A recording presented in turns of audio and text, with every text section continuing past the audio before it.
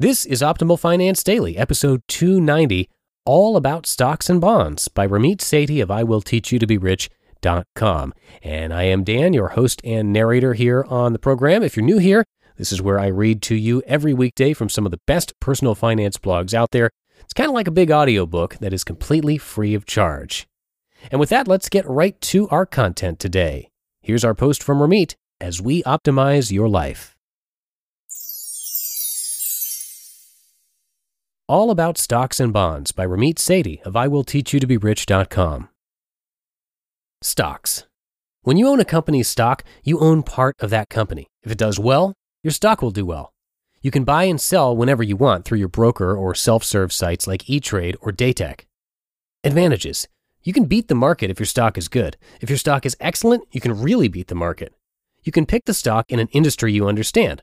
Also, your money is liquid, meaning you can access it at any time by selling your stock. Disadvantages. Unfortunately, if a company does poorly, so does your stock. Because a stock isn't diversified, that can mean disaster for you, although you can easily reduce your risk by picking bigger, solid companies. Also, most people are not good at picking excellent stocks. In fact, they think they are, but they really aren't. You can read more about investor psychology by doing a Google search on it. Inevitably, when I'm teaching the basics of stocks, someone will pipe up and say, "So what stock should I buy?" Let's go through it. The simplest way to narrow the universe of stocks is to think of companies you like and use. What are 15 companies you use and return to time after time? Think of everything, including food, clothing, services, technology, entertainment, transportation, etc. There, you just went from 5,000 stocks to 15. A good company isn't necessarily a good stock. Let's think of clothing for a second. What are your favorite places to shop? Abercrombie, Guess, Gap? Okay, let's take Gap. Let's do a very simple analysis of Gap as a company. It has good clothes that are consistent and stable. Khakis, white shirts, polos, jeans, things that don't go out of style. They appeal to men and women. They have a lot of locations and some great advertising. I shop there. Unfortunately, good products don't always make a good stock. Here's Yahoo's 5-year stock performance. In this 5-year period, they dropped from a high of around 52 to a low of around 8. But Ramit, you might say, the entire economy was in a recession. Yeah, but Gap also severely underperformed the market during this time. The point is that you need a deeper analysis than I think their khakis are pretty. For that, you need to know trends. Are sales increasing from this time last year, 2 years ago, 5 years ago? Products. Is the future bright in terms of upcoming product development? Revenues, profits, growth, earnings per share. The real financial nuts and bolts of a stock. These are intimidating at first. Luckily, many sites will guide you through it. Insider trading. Are senior executives at the company buying more stocks, indicating they have confidence in the company, or selling? Management. Is management good? What is the turnover? What is their philosophy and ability to execute? You can get all of this information online for free. Here are some great sites to start you out. The MSN Research Wizard will help you analyze a stock step by step. Yahoo Finance lets you view the standard details about any stock. And The Motley Fool is great for first-time investors. Once you start looking at charts, earnings, balance sheets, etc., you'll start to get a good sense of what's going on. It just takes practice. Bonds. Bonds are IOUs, like CDs, certificates of deposit. If you buy a 1-year bond, the bank says, "Hey, if you lend me $100, we'll give you $102 back in a year." The approximate current rate of return for a 2-year bond is 2.89%. Advantages. You know exactly how much you'll get when you invest in a bond. You can choose the amount of time you want a bond for, 1 year, 2 years, 5 years, etc.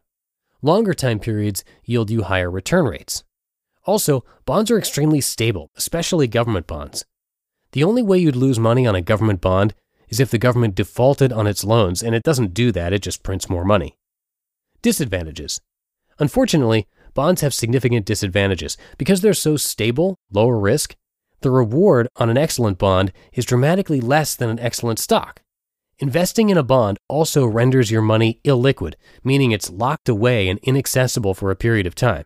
That's usually bad. With these qualities, what kind of person would invest in bonds? Let's see. Extremely stable, essentially guaranteed rate of return, but relatively small returns. Who would it be? If you said me and you are in your 20s, I want to punch you. Actually, it's old people and rich people who find bonds most attractive. Old people need to know exactly how much money they're getting next month for their medication or whatever old people do. They can't stand the volatility of the stock market because they generally don't have much other income to support themselves.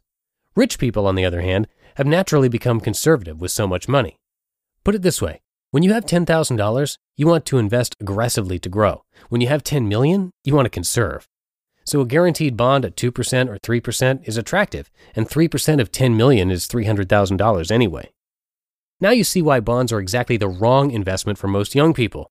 Also, with a longer investment outlook, you can invest more aggressively to get much higher returns than bonds. You just listened to the post titled All About Stocks and Bonds by Ramit Sethi of IWillTeachYouToBeRich.com.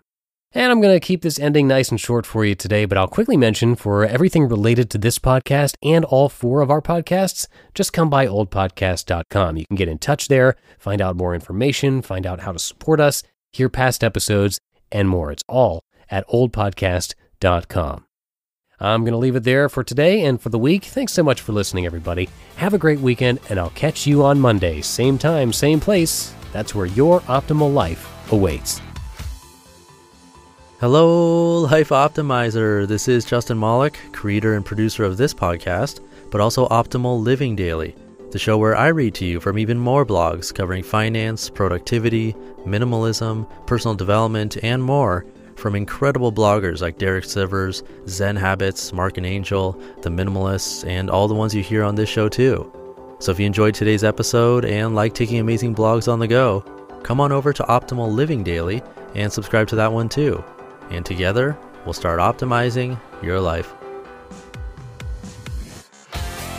You've been listening to Optimal Finance Daily. Be sure to hit the subscribe button to stay up to date on each new episode and head to oldpodcast.com. That's OLDpodcast.com for a free gift as well as more actionable tips and resources to help you maximize your potential. Thanks for joining us, and remember, your optimal life awaits.